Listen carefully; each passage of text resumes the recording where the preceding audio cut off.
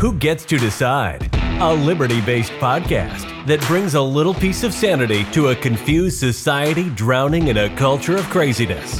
And here is your host, Seth Martin. Well, hello everybody and welcome to Who Gets to Decide. Thank you for joining me for another exciting episode. It's still Black History Month, and I'm just profiling a few people here in Black History Month that I really like. And today I'm going to talk a little bit about Walter Williams.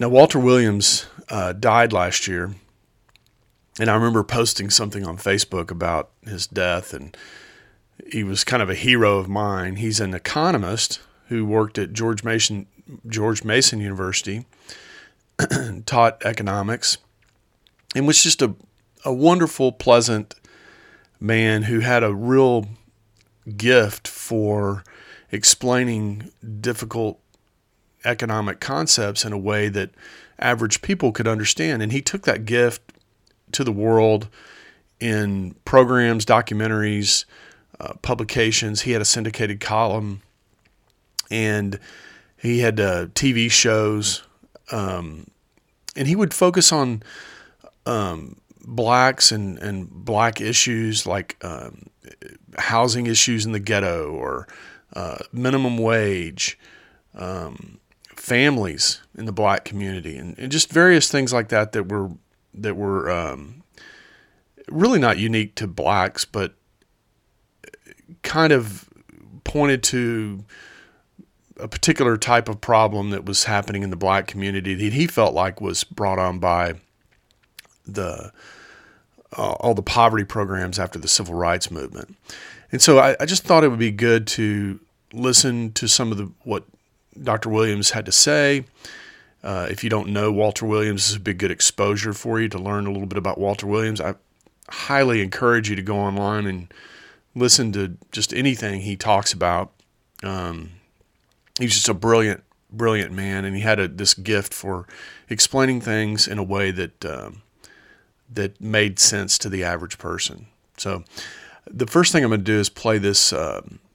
One of the things he did really early in his career when he was at Temple University is he basically issued a pardon for all white people of European descent. And I just want to play it here and start the program today with that. I, Walter Williams, do declare full and general amnesty and pardon to all persons of European ancestry for both their own grievances and those of their forebears against my people. Therefore, from this day forward, Americans of European ancestry can stand straight and proud knowing they are without guilt and thus obliged not to act like damn fools in their relationships with Americans of African ancestry. So you got to laugh a little bit when you hear that. Walter Williams, his basic viewpoint about blacks and about what we've done for blacks or done to blacks is kind of under the category of this white guilt, and that's what this pardon and amnesty proclamation is all about. He explains this further in this short little clip about the welfare state. The welfare state has done to black Americans what slavery could not have done, Jim Crow and the harshest racism could not have done, namely to destroy the black family. So this is not something that we hear a lot about, really. In fact, if you talk about this, sometimes people call you racist and whatnot, and so therefore people don't talk about it. But one of the things that Walter Williams is alluding to here is before 1965 in the poverty programs and all the things that were designed to help poor people in general, not just blacks, but you had strong families in the black community. You had children being born in wedlock in very high numbers, 70% or something like that. And,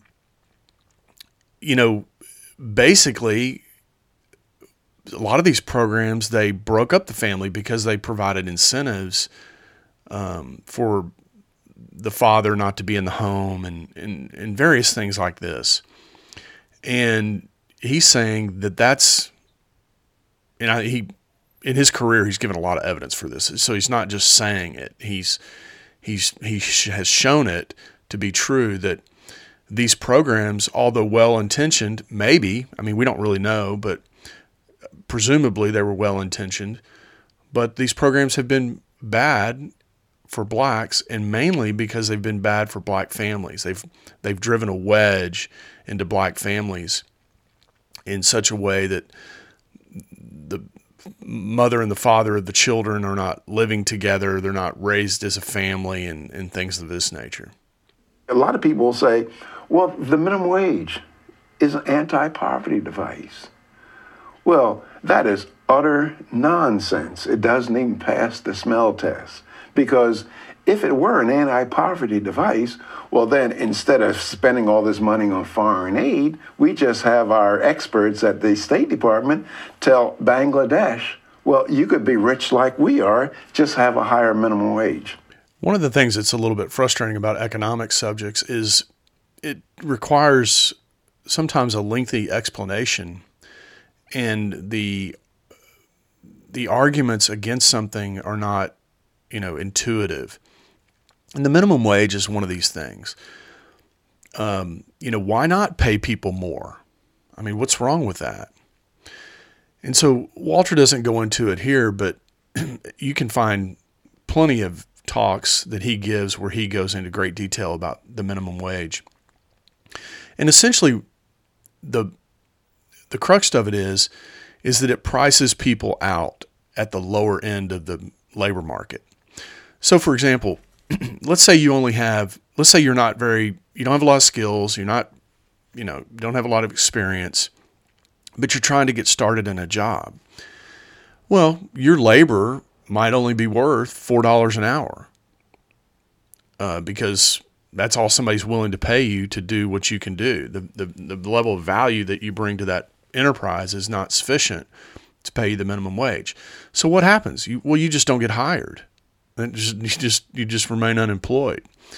So the minimum wage, what it does is it sets a floor on the minimum amount of value that you need to bring to an enterprise before you can be hired. And if you don't bring that level of value, well, then you just have no skills. You have no way to get a job. And the problem with this is if you also don't have money and resources to get educated and things like that, then there's no other way for you to get skills. Sometimes the only way for people to get skills is to go do something and learn by doing. And this is why the minimum wage is harmful. Now, it's not just harmful to blacks, it's harmful to everybody on the lower range of the labor market. So just think in terms of somebody that, maybe can mow your yard or paint your house or something like that, but maybe can't be a customer service agent or, maybe doesn't know how to fix your electrical problems or your plumbing problems, or, there's a level of skill that you have to learn. And sometimes the best way to learn that is in a job. And what I mean by spiritual poverty is where people lack the ambition. They've developed the ideas of dependency, and they're engaging in all kinds of pathological behavior, such as the high illegitimacy rate, where 70-some% of black kids are born out of wedlock. And it was like in 1940, it was only 13%. So in this segment, he brings up the subject of something called spiritual poverty. And spiritual poverty is just a result of this wedge that's being driven into the community. If you don't have a mother and father, let's say you're a young boy, okay, and you're growing up in a fatherless home, there's certain things that young boys need to learn from their fathers. It's just, there is no substitute for that. And he's saying that this spiritual poverty is kind of a result of the state coming in and trying to be the family. For again, not just for blacks. This happens for whites too. It's just it's been more destructive for blacks because they were starting from a poverty position, and so, you know, he said in the 1930s that children born out of wedlock, it was only 30% in the 1930s, and now he's saying it's 70%. And this was a few years old. This clip, I think, is from 2018. So you can see the trend. The trend is been down and to the right for blacks for a long time. And I think Walter's right. There's a lot of evidence that points to the fact that the state has replaced the family for people in poverty, and it's not helping. It's not helping these people get out of poverty. It's just maintaining that poverty, and you get what they call generational poverty as a result of it. There are health districts in New York City where for every 1,000 children, 781 are living on welfare. The illegitimacy ratios in the city, in the slums, is up now towards 50%. Half the children born are illegitimate, and we don't understand that. So the clip you just heard was a short clip from Senator Patrick Moynihan talking about the problems in the black community, the slums, the ghettos, that kind of thing. And it's kind of an example of this white guilt that I'm talking about. Now, the next clip you're going to hear about is a critique on that white guilt and the subsequent behavior by another black economist who's a hero, and I will be doing a show on him, named Thomas Sowell. And Thomas Sowell, I love his voice. He's got a very deep baritone voice, and you could just listen to him for hours, or at least I could. And the irony is that people who do that are congratulating themselves to this day for having created the welfare state with no thought about what was the collateral damage, and are the small things that you were able to do for people worth that damage? Yeah. So the answer to that is no. But the problem is we live in this administrative state where we're ruled by, the busybody intelligentsia. And these are smart people, okay? I'm not saying they're not smart people, but they have a lack of respect for tradition, for institutions like the family. They don't understand, or maybe they do understand, but they don't really, they think, well, it can only help. It couldn't hurt, right? So, but it does hurt because it takes away people's desire to go work and to do for themselves. What we find is the basic economic principle, and that is if you tax something, you're going to get less of it. And if you subsidize it, you're going to get more of it. And what we've been doing is subsidizing slovenly behavior. This idea is so simple, the essence of it, and yet so true. The problem I see with this idea sometimes being implemented, that if you tax something, you get less of it, and if you subsidize, you get more of it, is on the subsidy side, we don't often identify what it is we're subsidizing. And Walter says here, he says it pretty clearly, the welfare state subsidizes slovenly behavior. So a lot of times people think, well, it's food subsidies and these are good, or it's income, earned income credit, and that's good. But what he says is he kind of turns that around. He says, no, this is slovenly behavior. So now we're going to Walter's going to talk a little bit about what it was like when he was growing up. And I think it's instructive because, Walter grew up in a time when there was no poverty programs. And, now he didn't have a father in his family because his father passed away. But his mother later remarried, and he ended up having a father figure. But for years, he talks about him and his sister were the only kids in the neighborhood who didn't have a father in the house. Well, now it's just the opposite. If I wanted to go to the movies, Or if I wanted to go to the amusement park, there was no money from my mother to give us to go to the amusement park, and so we had to work. You know, a lot of young people work to make money of their own. That way they don't have to go to their parents. That's another great thing about working when you're young. The other thing I want to say about the previous segment is the intelligentsia class, the managerial class in government, or the elites, is like some people like to call them. The other thing that they don't have a healthy respect for is markets, and how it seems intuitive, or it seems counterintuitive rather, that you could take a smart group of people and they could plan the economy and adjust for every single outcome, plan for every single potential outcome, and then lay out a great plan to make all that work. The problem is there's literally billions and billions of transactions that are happening on a daily basis that ultimately govern what people do economically, how they act in the market. And you're never going to be able to better this. I don't care how many smart people you have in government, how good the managerial state is, how many laws you pass. It's just never going to be as good as the collective distribution of decisions that are being made by billions of actors in the economy. And that's really the essence of economics, and it's really what Walter Williams was all about. All right, so he talks about this growing up as a kid and working at this place called Horn and Harder or something like that. I'm not familiar with the name of the company, but it's apparently pretty big at one time in the Philadelphia area. I thought the Horn and Harder's was a wonderful job. Horn and Harder was a very, very famous restaurant in Philadelphia. And the good thing about working at Horn and Harder, here I am with 14 or 15 years old, you could eat all you want.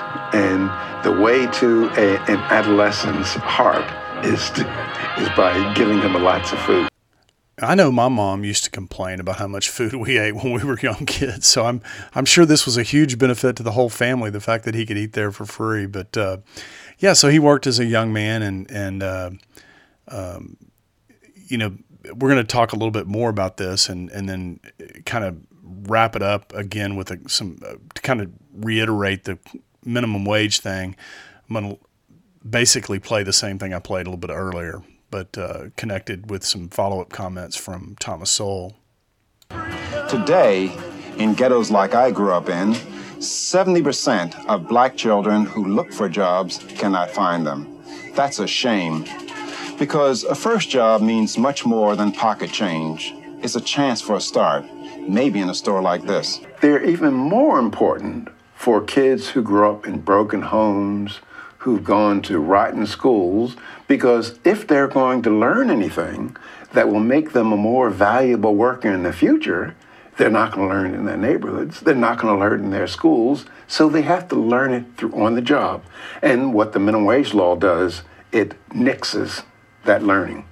So intuitively, everybody knows this, right? You learn things on the job. You learn how to get things done, you develop some specialized knowledge and things like that when you work on the job. Again, just to tighten this up a little bit, if your labor, if the value of the labor that you can provide to the business is only worth $4 an hour, and the minimum wage is $7 an hour, $10 an hour, or whatever, then you're not going to be valuable to the business. And people, they don't just look at you and go, well, you're not worth $7 an hour. That's not what they do. They ask you, what can you do? Tell me about your experience. What have you done in the past? Things like this. This is how they get to that price point. So everybody knows on-the-job training is important, but if you set the minimum wage so high that people can't even get that first job, then there's no ladder to climb. And this is why you can't just raise the minimum wage to $50 an hour or $100 an hour or $1,000 an hour. You would just price everybody out of employment. Most people are unaware, in 1948, black 16 and 17-year-olds had an unemployment rate just under 10%. They were not to get down that low again in even the most prosperous years of the 60s, 70s, or any time right up to the present moment. A lot of people will say, well, the minimum wage is an anti-poverty device. Well, that is utter nonsense. It doesn't even pass the smell test. Because if it were an anti-poverty device, well then instead of spending all this money on foreign aid, we just have our experts at the State Department tell Bangladesh, well, you could be rich like we are, just have a higher minimum wage. And you know, this is intuitive actually if you put yourself in the shoes of the business owner. Let's say that I've got some task that I need done, okay?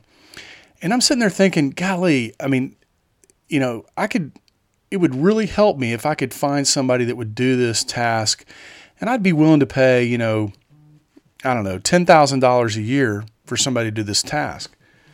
The problem is there's no market.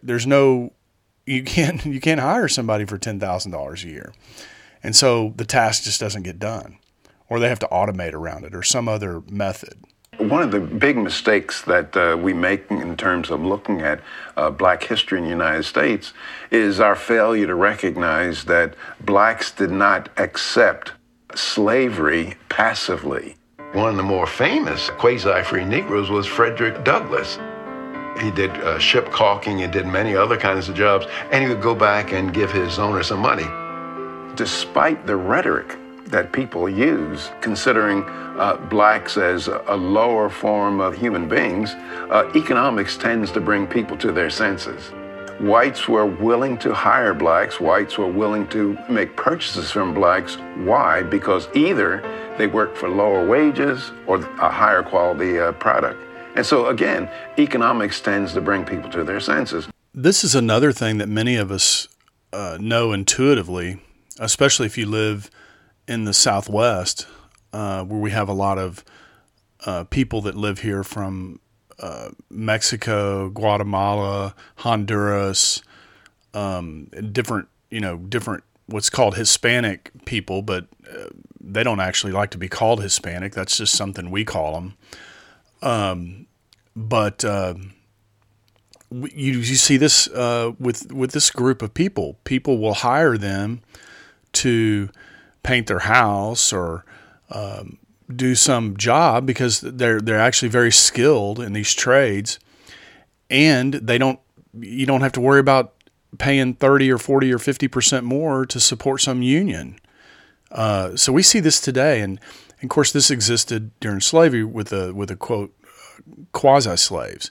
And he mentions Frederick Douglass, who was a very famous individual for a lot of different reasons, but he brings up Frederick Douglass here, that Frederick Douglass actually had an owner, a slave owner, but what he would do is he would go work and earn money and then give his slave owner a cut of the proceeds. And that's how he gained skills and worked his way up. So it's really not any different than today, right? You don't have any skills when you come out of high school, if you graduate high school. I mean, you know a little bit of math, hopefully, and you know how to read. But other than that, you really don't know anything. You don't know anything about creating valuable services or products for consumers. And so you have to work your way into that. And so Frederick Douglass had the right idea, right? He was going to be prepared for when slavery was over. He was going to be able to step into the real world and earn his keep. And the thing that keeps us from doing that today is the government. The government is the new slave owner, effectively, and they don't want to pay poor people to do anything in particular, like they did in the South, like pick cotton or whatever. They want to pay people to sit home and watch Maury Povich on TV and sit around and do nothing primarily. So, and Candace Owens makes this point that the new slave owner is the government. And it's not just of black people, it's of white people too, and people of all different kinds of heritage. All right, so this next segment, Walter brings up the sports industry or the music industry. And he makes the point that we don't have any unions or anybody suing anybody there. We just have excellence. And I think he's right. I think the sports and music businesses are excellent points to poke holes in the problem with all the largesse that the government gives minorities and poor people in general. At one time, black Americans were not allowed in professional basketball and football. Well, how did black Americans go from not being in these sports to being the top and dominating them? It wasn't due to any anti-discriminatory laws or affirmative action at all. Mm-hmm. So you say, well, how do you explain it? I think that these guys can just do a 360 slam dunk in your face and you can't do anything about it. You mean you're saying I can't do it? No, you can't. I know you say it wasn't affirmative action. I agree, it probably wasn't. It was the fact that they started becoming so good at what they were doing. Well, you couldn't ignore them. You're right, I mean, but you still had to get the public to accept that. Yeah. Well, I don't know. In the sense of like when Branch Rickey of the Dodgers, when he hired Jackie Robinson, that was a risk. But once he hired Jackie Robinson, there was this huge pool of black talent. Robinson is the first of his race to be honored with admission to the shrine of the national game. His sure fielding. Branch Rickey was known for a long time as someone who had a keen appreciation for the dollar. For him, it would be a bonanza to bring Jackie Robinson into the major leagues. So much that Jackie Robinson was put through was due to the fact that other people understood that once he broke the color line, it was all over. See, what allowed the race thing to stay as long as it did was the absence of competition. Major League Baseball had an exemption from the antitrust laws. And so the cartel was safe. They could do whatever they wanted. But once one member of that cartel broke that barrier, then the others would be at an enormous disadvantage within organized baseball if they didn't also get black players. And of course they did. And another easy basket coming for in the sports or in the music industry, where you see black excellence, you don't see any affirmative action. You don't see any lawsuits. What you do see is excellence. In this segment, he introduces the idea of a cartel.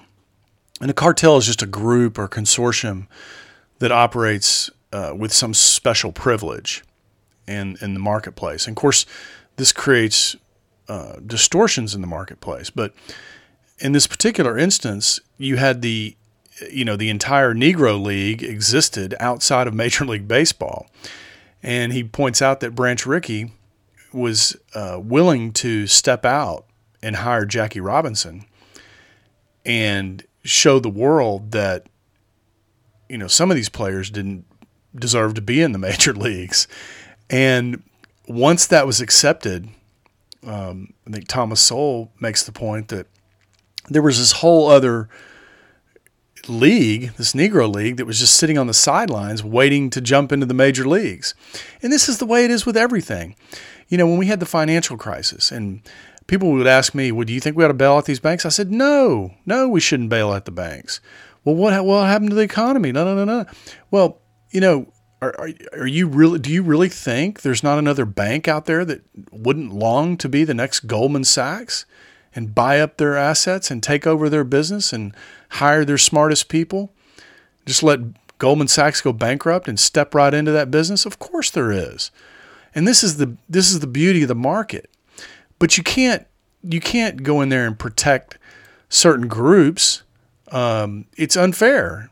It leads to bad outcomes. Okay, it leads to subpar service. It leads to subpar products for consumers to buy, and it leads to higher prices.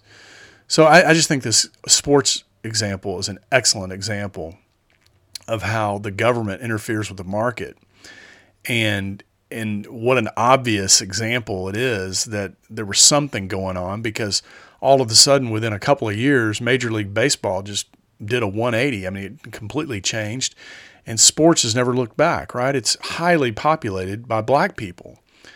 Why? Because they're better athletes, evidently.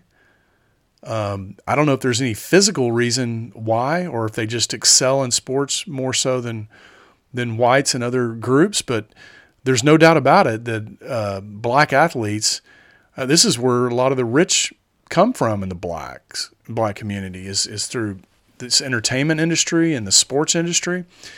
I saw something the other day that Michael Jordan's worth $2 billion. I mean, the guy was a basketball player. Now he's subsequently become a great business person, but still, he started off in sports. So it's pretty amazing.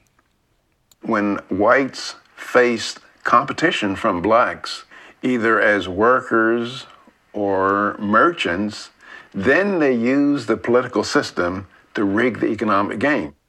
So what do? You pass a law that says that you restrict competition so that all at once it's much more difficult for blacks to have a competitive advantage by being willing to work for lower wages, which historically is how people get ahead. And this is why the people who are for discrimination are also against markets, because they know markets tend to be colorblind. That's right. Markets are colorblind. They don't tend to be colorblind. They are colorblind. We buy all kinds of stuff from China, stuff that's made in China. Why? Because it's a good value. If I can buy something that one person is selling for $100 and I can buy it from another person that's selling it to me for $25, that means I have $75 extra to spend on something else. This is how our standard of living goes up. And this is the nature of markets. And this passing laws to restrict competition or to favor one company over another company or tariffs, all of this stuff is bad for consumers. It's bad for our standard of living, and it enriches people in government, and it enriches people that don't want to compete in the marketplace. And you need to constantly be on the lookout for it, because it's not capitalism. This is where the big confusion lies. It's not capitalism. It's crapitalism or crony capitalism. And it didn't just happen to blacks. It's happening to us now, right now, happening to everybody that lives in America. This is not unique to blacks, but it is interesting that he points out specifically how it was used against blacks. There was a move by black students to demand a black economics course. And so I asked my colleagues, imagine if Irish or Italian students demanded Irish or Italian economics, you'd throw them out of your office. But because of your guilt, you will listen to black students saying the same thing. I kind of giggle when I heard this segment, because here we are doing a show on Black history. The overall subject this month is Black history. And I made a point early on that I don't think there's any such thing as Black history, in a more serious way. Certainly black people had their own unique experience, but there is no history of black people outside of the history that happened here in the United States. It may not be highlighted as well or whatever, but and of course Walter makes the point that some black students at where he was teaching school wanted to have black economics. And his point is basically there is no economics. There's no black economics outside of just economics. There's only economics. But you see this a lot in universities, and it's part of this wokeism and all this other craziness that's going around is people are, for some reason, and I don't know why, but for some reason, we're going backwards back into tribalism or back into group. And you see this with intersectionality and some of these other theories. These are all taught in women's studies groups and black history classes and things like that. Not just equality as a right and a theory, but equality as a fact and equality as a result. And that set in motion a cascade of subsequent programs, affirmative action, all the things the Equal Employment Opportunity Commission does. Every single one of them with the very best of intentions, and every single one of them producing feedback loops and unintended consequences, which have made it harder and harder to achieve the progress that was being achieved before we got into the equal outcome mindset. So the voice you heard on there initially was Lyndon Johnson, and he's given a speech about his anti-poverty programs, in equality, specifically around race. Now, what you hear him say specifically there is equality of outcome. Now, everybody knows, we've all said this, that we're all born equal, meaning we come out of the womb equally poor, equally without skill, equally in the fact that we can't speak.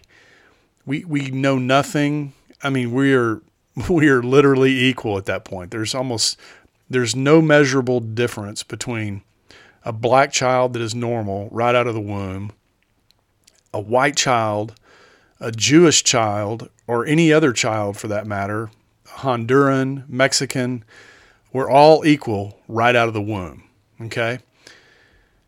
That's what it means to be created equal.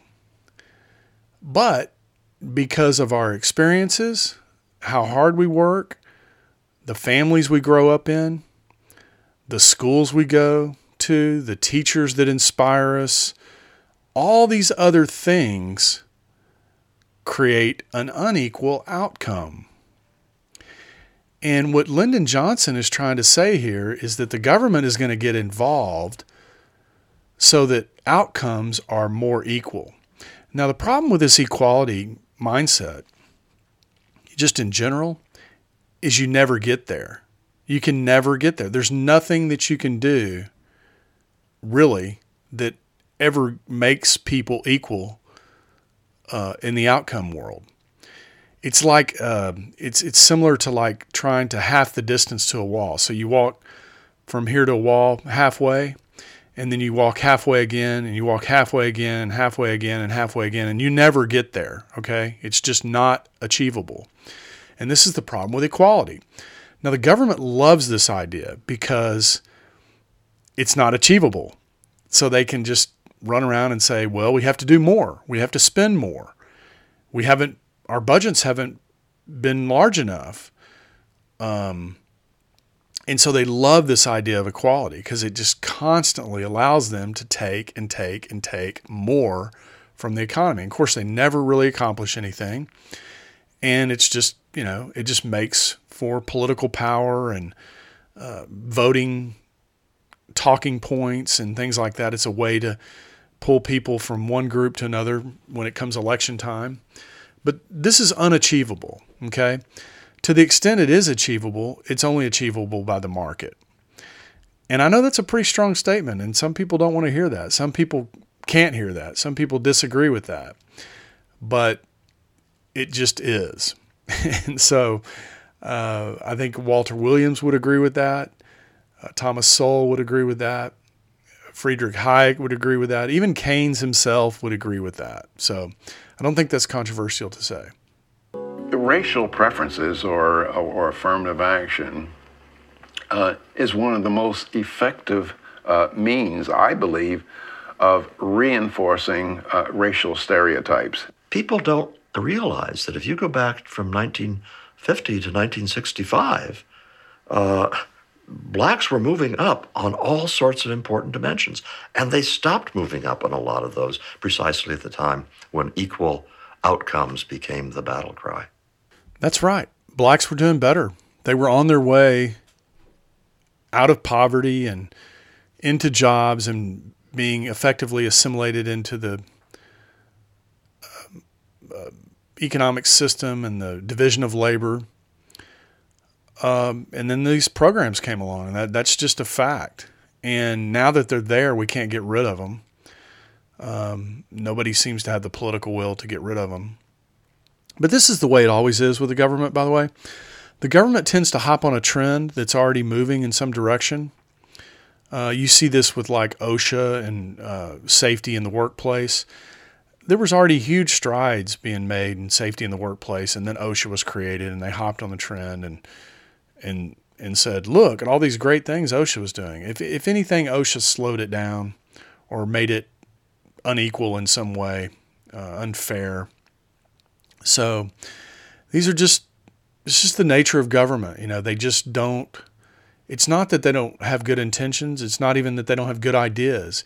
It's just that the market is so much more efficient and has a way of crystallizing down to the best outcome that no matter what the government tries to do, it just can't better the way the market would handle it. And that's just the nature of market.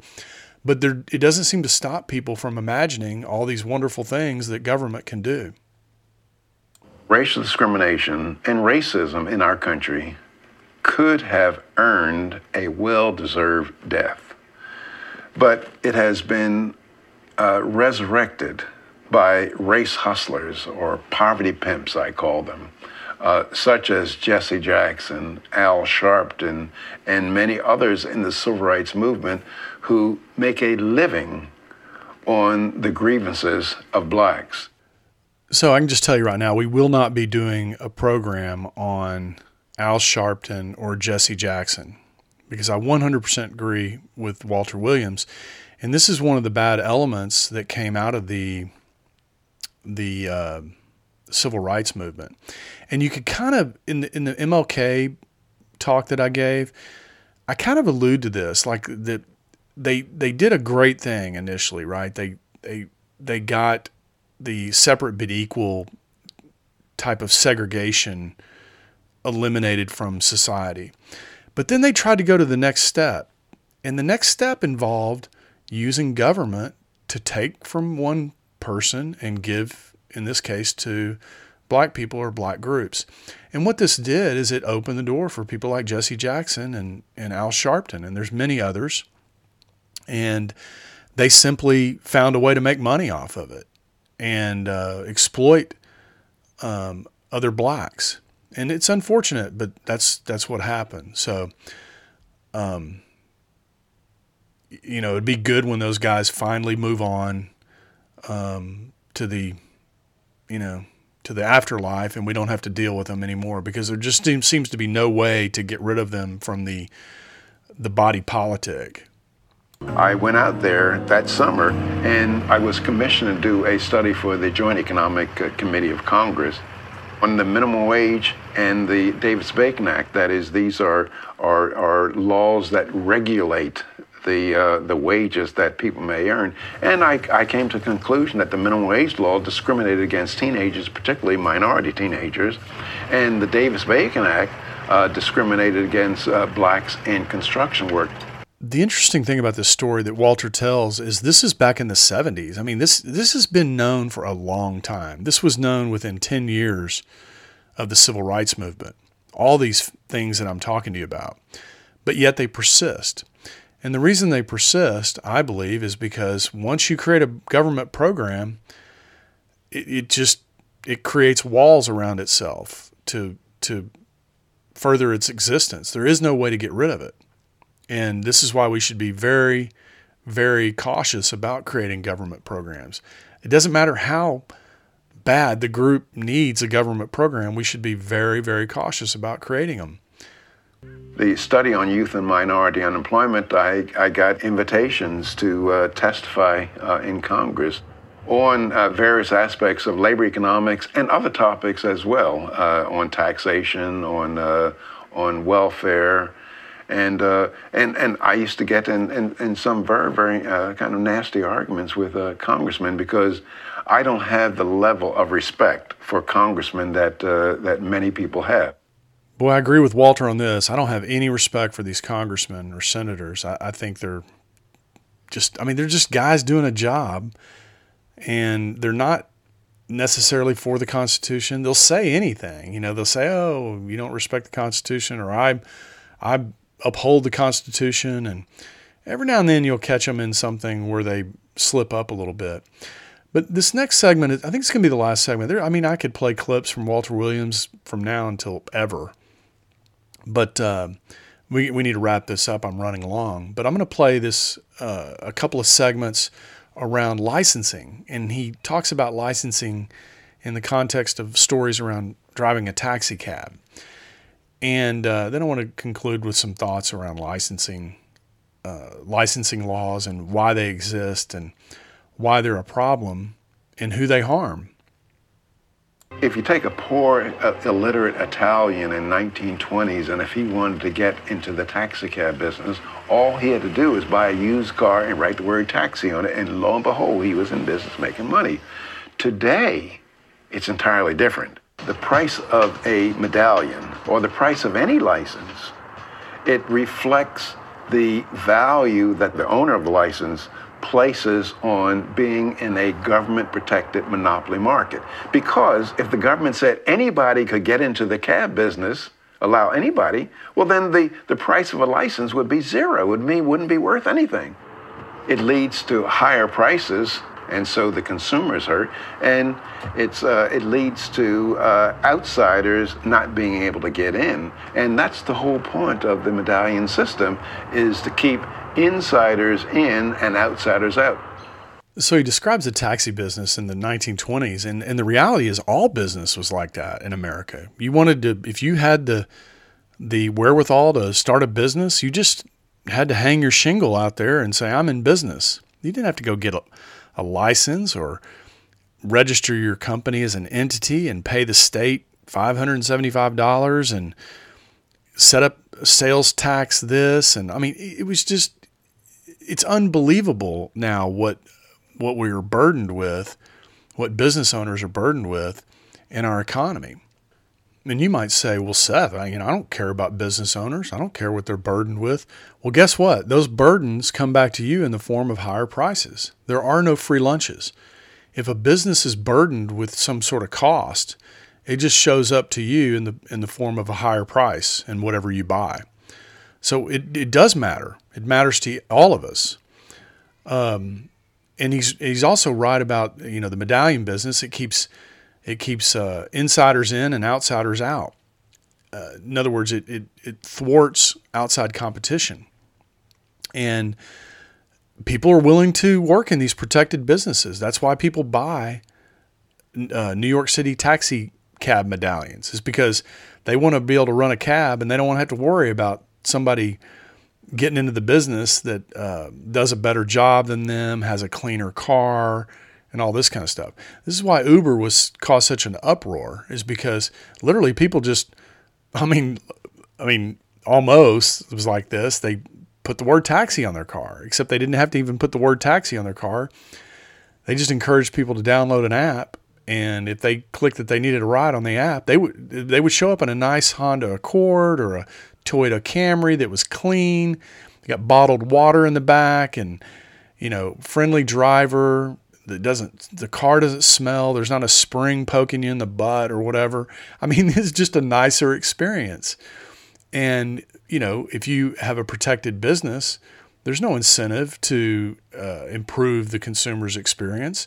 There's only incentive to just keep raising prices and don't spend any money on the customer's experience. All right. Well, look, it's been a fairly long show. And like I said, I could talk about Walter Williams forever. I think the guy was just brilliant. Sorry that he passed. Sorry for his family, his daughter.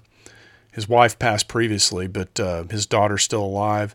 But he was just a great man. He had just a knack. I'm just jealous of how good he was explaining difficult subjects to people and asking questions that just made him go, that was Walter Williams' gift. So look, I don't know. I might do another show on Walter Williams. There's a whole slew of stuff that he crusaded against with respect to the legitimate role of government. It's very interesting arguments that he makes. I might do a show on that. I'm not sure, but keep coming back, because I'm going to do a show on something, and I try to make it interesting. And I think with Black History Month, I'm going to do a few more of these, I think, and at least the things that I enjoy talking about, and hopefully you'll enjoy listening about those subjects. And if you do, share the show with somebody. Send it, just share it in your in your podcaster, and you can text it to somebody and say, "Hey, listen to this guy. See if somebody else likes me." Anyway, keep coming back. We'll keep producing programs, and until next time, who gets to decide?